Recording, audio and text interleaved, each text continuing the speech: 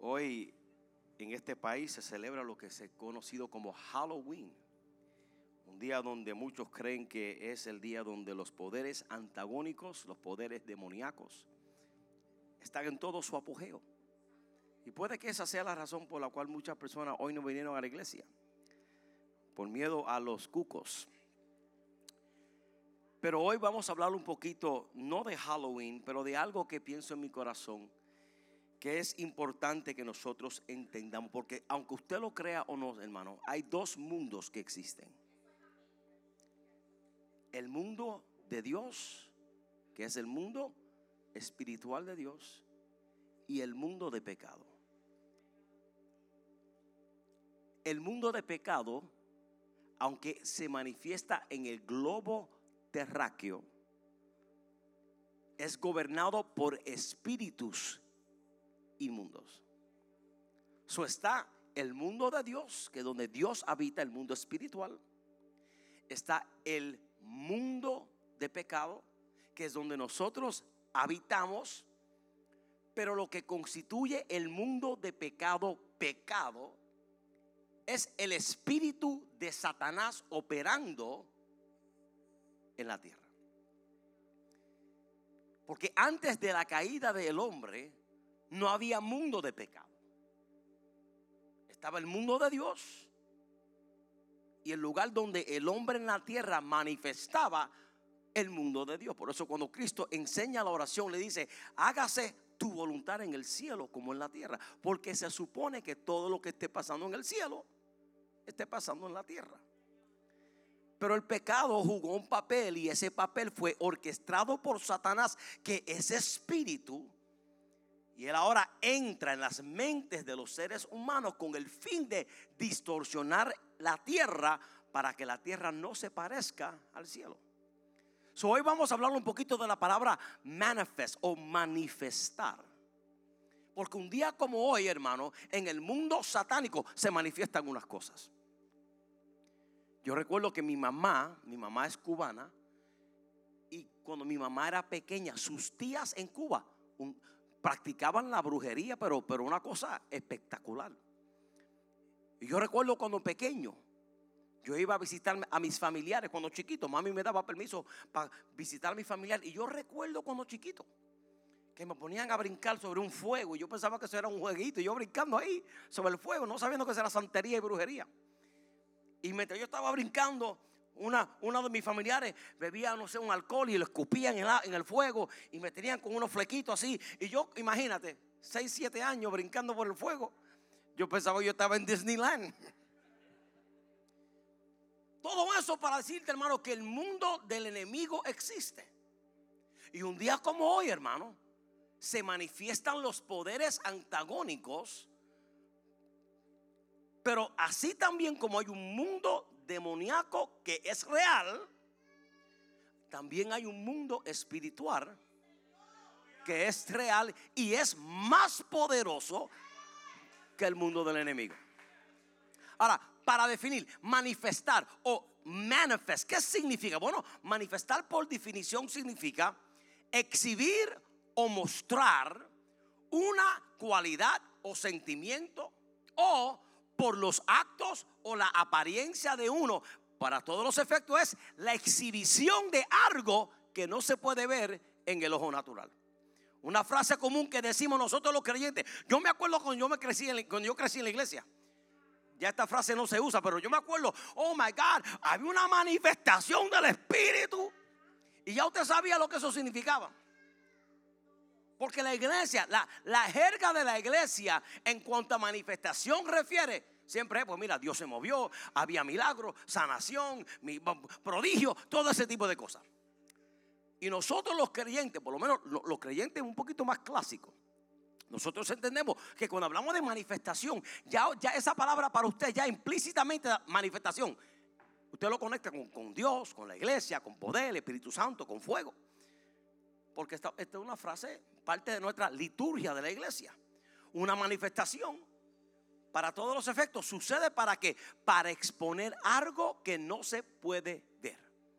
Cuando hablamos de que hubo una manifestación del Espíritu, lo que estamos diciendo es que Dios se dio a la tarea exponer algo de sí mismo en el servicio que tradicionalmente no pasa.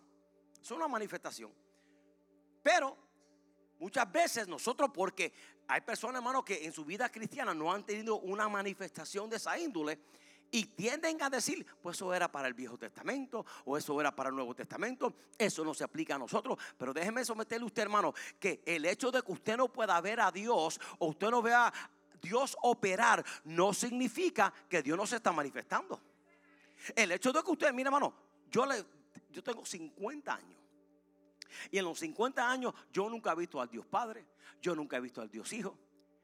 Obviamente nunca he visto el Espíritu Santo, porque el Espíritu, yo nunca he visto un ángel, yo no he visto un arcángel, yo no he visto ni al más chiquito de los 24 ancianos. Yo nunca he visto a nada de eso, hermano. Pero el hecho de que yo no lo veo no significa que no existe, hermano.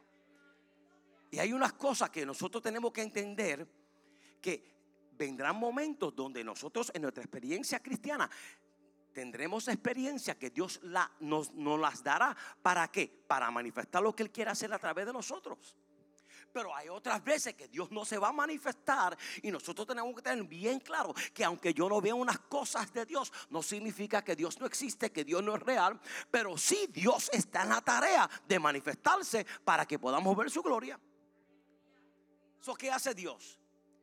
Dios, cuando Él sabe que hay unas áreas en nuestros corazones que nosotros no conocemos de Dios, Dios entonces decide manifestarse a través de ¿quién?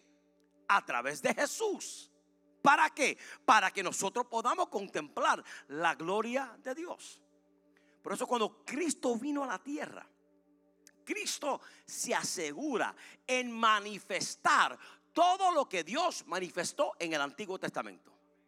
Por eso cuando usted ve el tabernáculo en el Antiguo Testamento, el tabernáculo era un prototipo de lo que era Jesús.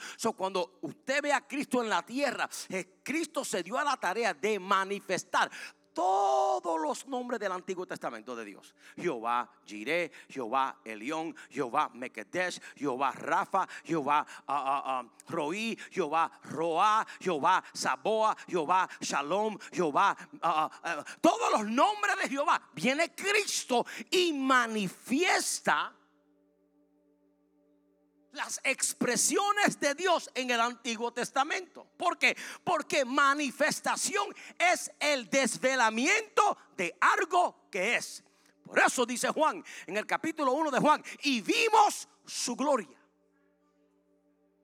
¿Gloria de quién? De Dios. ¿A través de quién? Del Hijo. Y vimos su gloria. Gloria del unigénito del Padre, lleno de gracia y de verdad.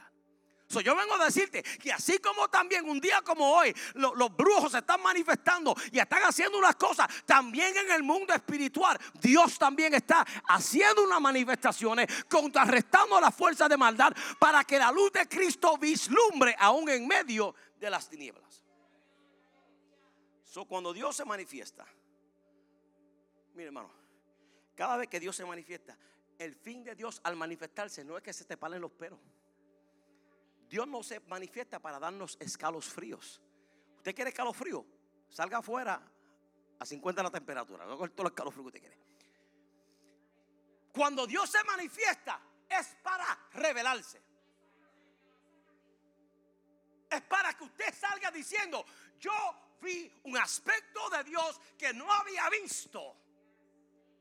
Y una de las maneras en la que Dios se manifiesta, hermano, es a través de su palabra. Si usted quiere que Dios se le revele, volvamos a leer la Biblia. Otra manera que Dios se revela: Dios se manifiesta no solamente a través de la palabra, a través del Espíritu Santo, que dicho sea de paso, está en usted y está en mí. Y nosotros tenemos que entender que a la que yo acepto a Cristo, el Espíritu Santo vive en mí. Y si el Espíritu Santo vive en mí, y el deseo de Dios es que a través del Espíritu Santo Él se manifieste en mi vida, pues entonces yo tengo que estar receptible, abierto. ¿Para qué? Para que no solamente la palabra de Dios me revele a Cristo, pero que ahora el Espíritu Santo me revele el conocimiento de Cristo, para que yo viva la vida a la altura del Dios que se quiere manifestar en mi corazón, hermano. So, Él se manifiesta a través de su palabra, a través de su Espíritu Santo. Él se manifiesta a través de su presencia. Y también Dios se manifiesta, hermano, a través de la creación. Salmo 19, 1 al 4 dice: los cielos cuentan la gloria de Jehová, y el firmamento anuncia las obras de sus manos. So, Dios, desde que Dios crea a Adán, el objetivo de Dios es manifestarse al hombre. Yo quiero que usted sepa que así como es Dios, porque Génesis 1:26 dice: Dios dijo, hagamos al hombre en nuestra imagen, conforme a nuestra semejanza. So, así como Dios se manifiesta, Él nos creó con la misma capacidad de manifestarnos. Porque mire, hermano, ese cuerpo que usted tiene, le metiste pintalabio, colorete, arete, un guillito aquí, deodorante, caballero, lo afeitaste, le metiste el candado. Ese cuerpo que usted tiene, eso no es el verdadero usted. Eso es el estuche. El verdadero usted está en el interior. El verdadero Gaby no es este que está aquí. Ay, bendito. El verdadero yo está detrás de la piel, detrás de los tuétanos, detrás de los huesos, detrás de los ligamentos, detrás de la coyuntura. El verdadero yo es el espíritu que Dios depositó a la que yo fui nacido. Y nosotros fuimos de igual manera creados a la imagen de Dios. Nosotros como Dios tenemos la capacidad de manifestarnos de igual manera, hermano. So, la pregunta que yo te hago es: si yo fuese un cirujano, porque no lo soy, si yo cojo un bisturí y te abro el estuche y te rompo el pecho y te abro así la caja de rib cage y miro adentro, ¿qué es lo que yo voy a ver? Porque el verdadero tú y el verdadero yo no es tú que está por fuera, porque esto se corrompe. Esto es corruptible, pero lo que está adentro, dice la Biblia, dice Pablo, es incorruptible. Y muchas veces nosotros estamos dándole tanto detalle a lo que está afuera, pero Dios está en la tarea de transformar lo que está adentro, porque el tarde que temprano, todo lo que usted tiene en el corazón y todo lo que usted tiene adentro, tarde que temprano saldrá a la superficie. Para eso yo quiero que tú vayas conmigo al libro, el Evangelio según San Lucas, capítulo número 6, versículo 45. Pero antes, mientras usted lo busca, déjame darte el contexto del versículo 45. Vemos que en el capítulo 6, Jesús, a quien Él está hablando, el versículo 45, no son a pecadores. Esto es claro. No son a neófitos. No son a gente que no conocen a Dios. Él está hablando a los fariseos de la ley. Si alguien sabía la Biblia, eran los fariseos. Él está hablando a los fariseos. Escúchame. No solamente a ellos, a una gran multitud. ¿De quién? De Judea. ¿Quiénes son Judea? Pues de la tribu, de las 12 tribus. Jerusalén. Y gente de Tiro y Sidón. Y escucha esto, hermano. En el capítulo 6, antes de llegar al versículo 46, versículo 1 al 11, este es el sinopsis. Jesús le está diciendo a los fariseos que que Jesús es el Dios del sábado. Porque para los fariseos, ellos estaban tan afanados en guardar el sábado exteriormente. Lo de ellos era: el sábado no se puede trabajar, no se puede levantar nada. Es más, cuando yo fui a Israel, las veces que he ido, cada vez que es sábado y nosotros vamos a hacer la gira, literalmente, hermano, los elevadores en Jerusalén, ellos lo ponen de tal manera de que el elevador pasa en todos los pisos. Y puede que yo sea el único en el elevador y tenga en el piso número 11, y el elevador va a parar en el piso 10, piso 9, piso 8. Porque como es día de sábado, el judío no puede ni imprimir el botón, porque eso se llama trabajo. O sea, para que usted vea, la cultura del judío era que el sábado No se puede hacer nada por fuera. Yo no puedo cargar, yo no puedo levantar, no puedo imprimir un botón, no puedo. Es más, la noche anterior ellos mantienen todas las luces prendidas, porque cuando venga el día sábado no pueden encender la luz, porque el hacer eso es trabajo. Y ellos y los fariseos se están enfocando en lo que es el sábado en cuanto a lo de afuera se refiere, hermano. Y Jesús le está trayendo corrección a los fariseos. Ustedes que se pasan guardando en el sábado. Ellos estaban interesados en guardar el sábado. Y para ellos el guardar el sábado era más importante que amar a su prójimo.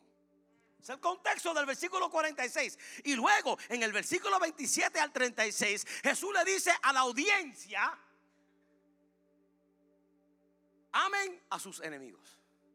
Pero los fariseos lo que querían era guardar la ley del sábado, no tocar el botón, no levantar el dedo. Y ellos estaban tan enfocados en las mecánicas externas que Dios le está diciendo es que de la abundancia del corazón abra la boca. Y Dios está más interesado en lo que está en tu corazón. Y en el versículo 37 Jesús les enseña a no juzgar a los demás. Todo eso le da Jesús en el capítulo 6 del 1 al 37 para llegar al versículo 45, donde Jesús le dice: el hombre bueno del buen tesoro de su corazón saca lo bueno, y el hombre malo del mal tesoro de su corazón saca lo malo, porque de la abundancia del corazón.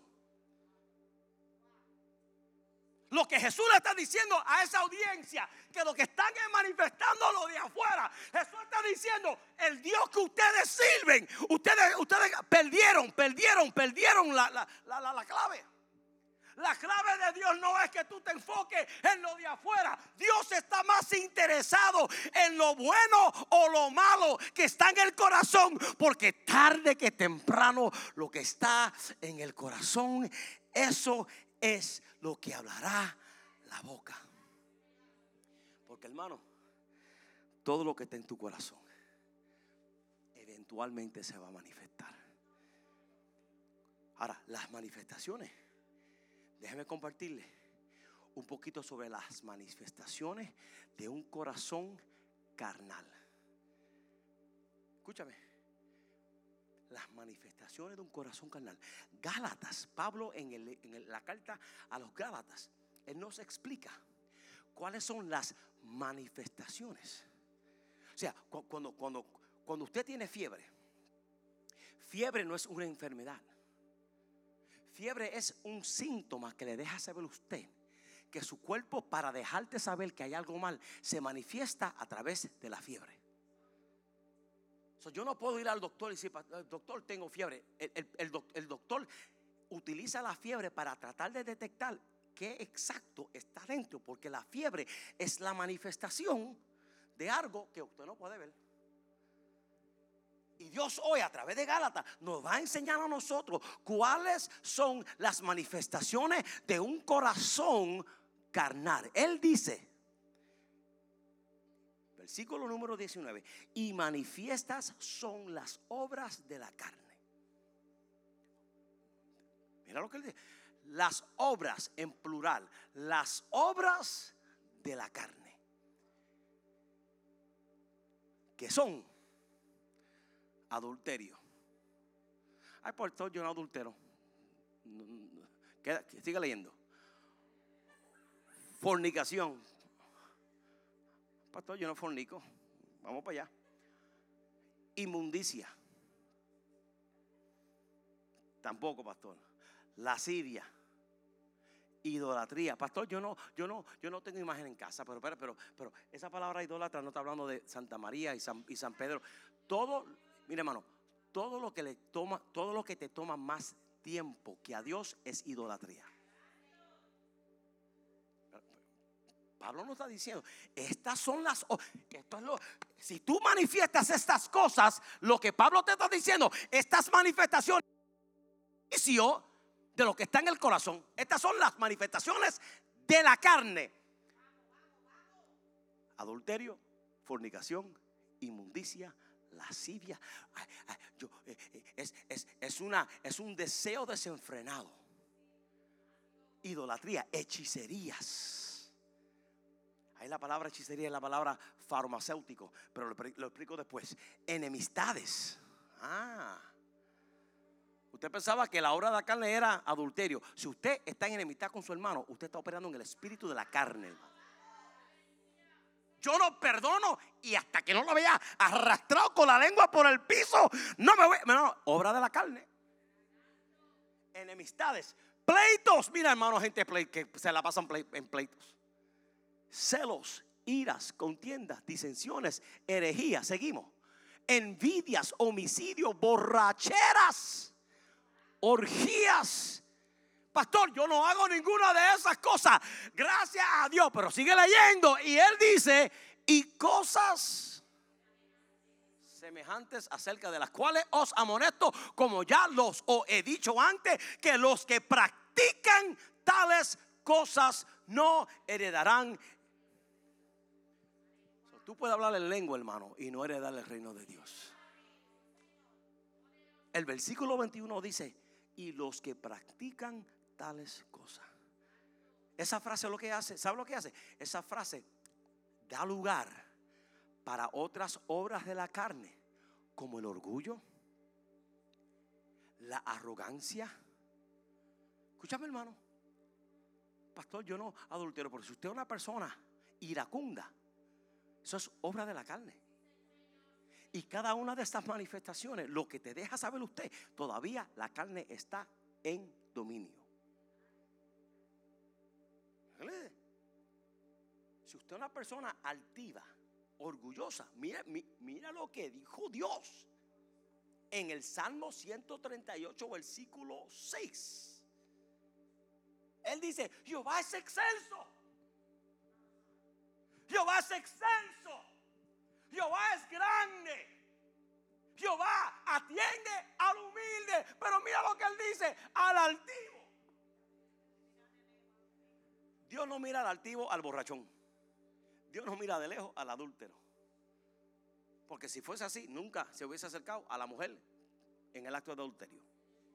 A quien Dios mira de lejos. ¿Sabes lo que es mirar de lejos? No te me quiero apegar a los altivos. Escúchame, hermano. Y estas son las manifestaciones de la carne. Y Pablo nos dice: mire, hermano, no solamente ven a la iglesia y alabe a Dios, que eso es bueno, y glorifique a Dios, que eso es necesario, pero el Espíritu Santo que está en ti, la palabra que tienes, la presencia que Él tiene, todas esas cosas yo te las he dado para tu conveniencia. ¿Para qué? Para que a la medida con que tú apliques todas esas cosas en tu vida, las obras de la... Mire, hermano, aquí hay gente, hermano, que han vivido la vida 40, 50, 30 años sin Cristo. Y usted por 40 años se la ha pasado bebiendo, adulterando, mirando pornografía, mintiéndole a su cónyuge, robando en el trabajo. Y nosotros estamos en Cristo, pero estamos arrastrando 30 años de bagaje, hermano.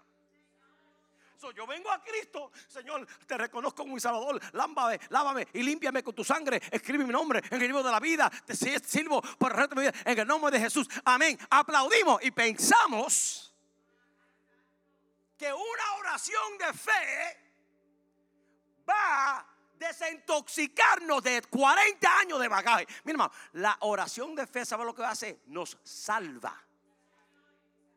Porque la Biblia dice: el que invocare el nombre de Jehová, el Señor, será salvo. Pero mira, hay gente que dentro de su experiencia salvífica están atados. Y ahora Dios dice: no es suficiente salvarte. Yo quiero remover unas cosas. Pero ¿sabes lo que hace Dios? Dios permite que las cosas que están en tu corazón se manifiesten. ¿Para qué? Para que a la que se manifiesten, así como la fiebre, a la que se manifieste, tú te digas a ti mismo: espérate, algo no está bien. Pero yo nunca he visto a alguien que tiene fiebre. Ay, me voy a quedar con la fiebre. A mí me gusta que el tum tum tum en la cabeza. Y no quiero pastillas. No. Tú el que tiene fiebre, ¿qué es lo que hace? Vamos a una aspirina en lo que voy al doctor. Cuando usted vea las obras de la carne manifestándose en su vida espiritual, hermano, no se quede con los brazos cruzados. Dios permite esa manifestación para que vaya a su presencia, para que vaya el Espíritu Santo, para que vaya su palabra, para que pueda decir lo que dijo Pablo: ya no vivo yo, sino que Cristo vive en mí, hermano. Porque si usted sabe que tiene algo mal y no lo atiende, usted es un altivo. Si usted sabe que hay un problema y usted no quiere remediarlo, usted es un altivo. Y a esa gente Dios dice: yo de lejos, porque ni el Espíritu Santo va a bregar contigo. Mira, hermano, el rey David, escucha esto. El rey David, que dice la Biblia que era conforme al corazón de Dios, llega un punto que el rey David, siendo conforme al corazón de Dios, manifiesta lo que estaba en su corazón. Porque una cosa es ser conforme al corazón de Dios, y otra cosa es manifestar lo que está en mi corazón. Déjame parafrasearlo. Una cosa es lo que Dios tiene para mí. Otra cosa es la vagabundería que yo estoy viviendo, que está impidiendo que el propósito de Dios se cumpla en mí. Y David, conforme al corazón de Dios, mira lo que segunda de Samuel nos narra acerca a lo que verdaderamente, o originalmente, estaba en el corazón de David. Segunda de Samuel, capítulo 11, versículos 2 al 4 dice: y sucedió que un día, porque mire, hermano, las obras de la carne se manifiestan en los días cotidianos. Y sucedió un día, al caer la tarde, que se levantó David de su lecho y se paseaba sobre el terrado de su casa real, y vio desde el terrado a una mujer que se estaba bañando, la cual era muy hermosa. Ahora, en Jerusalén, el rey David, Jerusalén es la ciudad de Jerusalén está encima de una colina, y alrededor de Jerusalén están montes. El salmista dice, ¿verdad?, los que confían en Jehová son como el monte de Sión, como Jerusalén tiene monte alrededor de ella, así Jehová está alrededor de su pueblo. Anyway, Jerusalén está encima, elevada de la ciudad, y alrededor están las montañas. Pero la parte más alta de Jerusalén, habían dos cosas importantes. Número uno, el templo, y número dos, la casa real, el palacio real. David, desde su portón, desde su balcón, desde su marquesina, David literalmente podía mirar afuera de la marquesina y ver toda su ciudad. Todo el mundo. Obviamente los que vivían más cerca a David eran los sátrapas, el escuadrón, los capitanes del ejército, y así sucesivamente hasta llegar a los ciudadanos comunes y corrientes. Y un día dice el texto que David sale al balcón de su casa y comienza a mirar, porque lo puede ver todo. Y dentro de ese tiempo de mirar, se encuentra a la distancia a una mujer que se estaba bañando, la cual era muy hermosa. Versículo 3: envió David a preguntar por aquella mujer, y le dijeron: aquella es Betsabé, hija de Eliam, mujer de Urías el Eteo. ¿Escucha esto, hermano? Lo que le están diciendo a David, esta no es Panchita, esta es Betsabé. Y su esposo es uno de tus capitanes en la guerra. Él es tu mano derecha. Y mira lo que hace David. Él envió mensajero y la tomó y vino a él. Ahí vino a él significa y tuvo relación con ella y durmió con ella. Escúchame, estamos hablando del hombre conforme al corazón de Dios. Basado en esta acción, ¿será que Dios endosa el adulterio? No, hermano. Pero Pero David está manifestando lo que estaba en su corazón. Por eso, hermano, pero antes de juzgar a David, tenemos que ver el historial de David. ¿Quién era David en casa de su padre? El rechazado de la casa. ¿Quién era David en la casa de su padre? El pequeño de los hijos. Era el último que recibía de la primogenitura. Y David, parece que él se crió rechazado, no lo tenía nada. Y ahora cuando él crece en poder, él dice, espérate, ahora yo tengo el poder, ahora yo voy a manifestar una cosa. Y sabiendo él que esa mujer era de su asistente en la guerra, sobremiró eso, la codició en el corazón, la deseó como mujer, se acostó con ella y manifestó lo que estaba en su corazón. ¿De dónde viene ese adulterio? En el capítulo 51 te lo voy a decir. Escúchame. La manifestación de un corazón carnal exhibirá las obras de la carne. Pero así también, hermano, las manifestaciones de un corazón, se acabó el tiempo, espiritual, también operan y manifiestan otras cosas. Y te estoy dando la polaridad entre las obras de la carne para ahora darte las obras del Espíritu. Porque ahora Pablo en el capítulo 5, versículo 22 en adelante, él también ahora nos va a explicar las obras del fruto del Espíritu. Y él dice, escucha, en cuanto a la carne refiere, él la llama plural, las obras de la carne. Pero en cuanto al fruto del Espíritu, él las menciona en singular, un fruto. Y él dice, mas el fruto del Espíritu, escúchame, es amor, gozo, paz, paciencia, benignidad, bondad, fe, mansedumbre, templanza.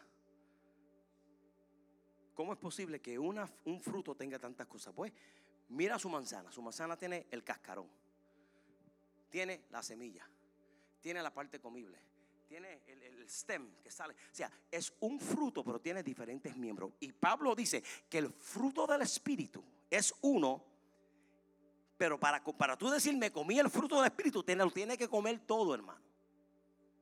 Y él dice, la manifestación del mundo espiritual en la vida del creyente se manifiesta en amor, gozo, paz, benignidad, bondad, fe, templanza, mansedumbre y dominio propio. Escúchame, hermano. Yo te pregunto, si Dios como cirujano abre el corazón de nosotros, ¿qué es lo que se va a manifestar? Ira, contienda, hechicería, orgías o amor, gozo, paz. Escúchame, por eso cuando Dios ve este escenario, Dios confronta a David. Y Dios le dice, David, manda al profeta y le da toda una anécdota para decirle, tú eres un pecador. Tú eres un homicida, tú eres un adúltero, tú eres un hombre que ha violado la ley. Si eres conforme al corazón de Dios, pero en este instante lo que tú estás manifestando es obra de la carne. ¿Y qué hace David? David pudo hacer, mira, yo soy el rey, aquí mando yo. Decapítenme a este profeta. Eso no hace David. David reconoce que necesita dejar de manifestar las obras de la carne. Y en el capítulo 51, esto es lo que él dice. Escucha, hermano, estaba hablando de rey. No hay nada más grande que un rey en los tiempos de la Biblia. No hay nada más grande que rey. La monarquía estaba en todo su apogeo. Y en el capítulo 51, David dice, ten piedad de mí, oh Dios. Conforme a tu misericordia, conforme a la multitud de tus piedades, borra mis rebeliones. Lávame más y más de mi maldad y límpiame de mi pecado. ¿Por qué? Porque yo reconozco mis rebeliones y mi pecado siempre están delante de mí. Contra ti solo he pecado y he hecho lo malo delante de tus ojos. ¿Para qué? Para que sea reconocido justo en tu palabra y tenido por puro en tu juicio. Y ahora él explica de dónde que se está manifestando todo este revolú. Él dice, he aquí en maldad he sido formado y en pecado me concibió mi madre. He aquí tú amas la verdad en lo íntimo, y en lo secreto me has hecho comprender sabiduría. Él dice: Señor, yo no quiero seguir manifestando obras de la carne. Yo no quiero seguir manifestando el poder del enemigo. Y él le ruega al Señor en el versículo 7: purifícame con hisopo y seré limpio. Esa palabra purifícame es esto en el hebreo: purifícame. ¿Saben? En los tiempos de antes, cuando las mujeres lavaban ropa, hacían eso con la ropa. Hacían así primero y después le daban cantazos. Y yo, pobre, ¿qué tiene que ver el paño con todos los cantazos? Es que eso se llama purificar. Purge. David está diciendo: purifícame con hisopo y seré limpio. Límpiame y lávame y seré más blanco que la nieve. Y él dice: este proceso, aunque me vaya a doler y aunque me vaya a causar dolor, en el versículo 8 él dice: hazme oír gozo y alegría, porque a la que tú comienzas a permitir que el Señor estirpa, remueva, aleluya, lo que tenga que sacar, eso va a producir un gozo y una alegría, y se recrearán los huesos del abatido. Y él dice en el versículo 9: esconde tu rostro de mis pecados y borra todas mis maldades. Crea en mí, oh Dios.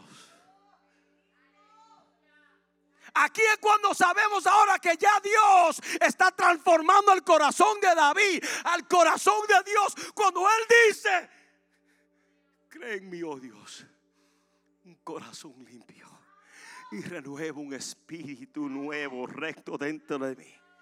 No me eches de delante de ti, ni quites de mí tu Santo Espíritu.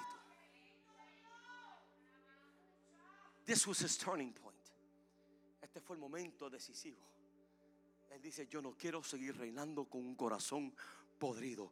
Crea en mí un corazón limpio. Mira, hermano, nosotros somos llamados a manifestar al Dios que está en nosotros. Juan dice en primera de Juan capítulo 4 versículo 4, él dice: hijitos, vosotros sois de Dios y los habéis vencido. ¿Por qué? Porque mayor es aquel que está en vosotros que aquel que está en el mundo. ¿Qué es lo que nos está diciendo el apóstol Juan? El apóstol Juan nos está diciendo que él no está negando que existe en el mundo espíritu inmundo. Este versículo que me dice a mí es que Juan está claro que hay espíritus inmundos que gobiernan. Pero ¿qué es lo que dice Pablo? Perdón, Juan: el mundo antagónico es real. Así que ignorar la realidad de los mundos del enemigo una loquera, hermano. Porque escucha esto, hermano: el ignorarlo no es negar la realidad de los poderes demoníacos. No, hermano. Por eso cuando nosotros ignoramos poderes demoníacos, podemos justificar lo que está sucediendo en nuestro alrededor. ¿Por qué? Porque lo estamos mirando desde una perspectiva lógica y humana. Déjame explicar lo que acabo de decir. El que no cree que el poder del enemigo es real, todo lo que usted haga que deshonre a Dios, usted lo va a ver: ay, no, que tú sabes que yo soy flojo, que la carne, bendito, ay, bendito. Por eso nosotros tenemos que entender que nuestra lucha no es contra carne ni sangre. Y así como tú crees en el Espíritu Santo para salvarte, usted también tiene que creer que hay veces que Dios, mire hermano, usted tiene que creer que también el diablo abre puertas y orquesta unas cosas. Y aunque se vea un humano parándote frente a ti, y aunque se vea algo lógico en tu mente razonar, tú tienes ahora que vivir en el Espíritu para discernir: esto, detrás de ese hombre está el Espíritu de Dios o el Espíritu de Satanás. Y yo tengo que ahora entender que hay un mundo antagónico en contra de mí, pero yo no tengo que temer, porque mayor es el Espíritu de Dios que está en mí que el espíritu que está en el mundo, hermano. Pablo nos dice que Dios es mayor que aquel que está en el mundo. Pablo nos dice: no tengan miedos, mayor es aquel. Por eso Juan, y con esto cierro, la primera carta de Juan capítulo 4 versículo 2 y 3 dice: en esto conoced el Espíritu de Dios. Escúchame, hermano: todo espíritu que confiesa confiesa que Jesucristo ha venido en carne es de Dios. Y todo espíritu, escúchame, hermano, ¿de qué espíritu está hablando Dios? Del hombre, hermano. Porque cada uno somos compuestos de espíritu, alma y cuerpo. Todo espíritu que confiesa que Jesucristo ha venido de la carne es de Dios. Y todo espíritu que no confiesa que Jesucristo ha venido de la carne no es de Dios. Y este es el espíritu del anticristo, el cual vosotros habéis oído que viene y que ahora está en el mundo. ¿Cómo yo sé? Cuando alguien viene a mí con una cosa que no se parece a Dios. Por eso la Biblia dice, hay que escudriñar los espíritus. Por eso la Biblia dice que el espiritual lo escudriña todo, hermano.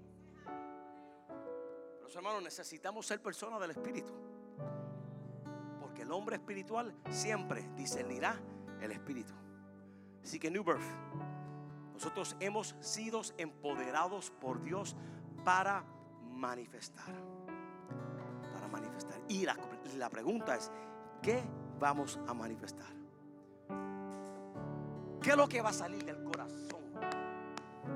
¿Obras de la carne o fruto del espíritu? Dios desea dar un corazón nuevo. ¿Para qué, hermano? Para que lo que emane de nosotros manifieste una vida que honre y glorifique a Dios. Si tu corazón está podrido, está herido, está maltratado, tengo esperanza para ti. El profeta Ezequiel, el capítulo 36, versículo 26 nos dice: y os daré un corazón nuevo, y pondré espíritu nuevo dentro de vosotros, y quitaré vuestro corazón, y quitaré de vuestra carne el corazón de piedra, y os daré un corazón de carne. Porque, hermano, un corazón podrido siempre manifestará las obras de la carne, pero un corazón sano manifestará el fruto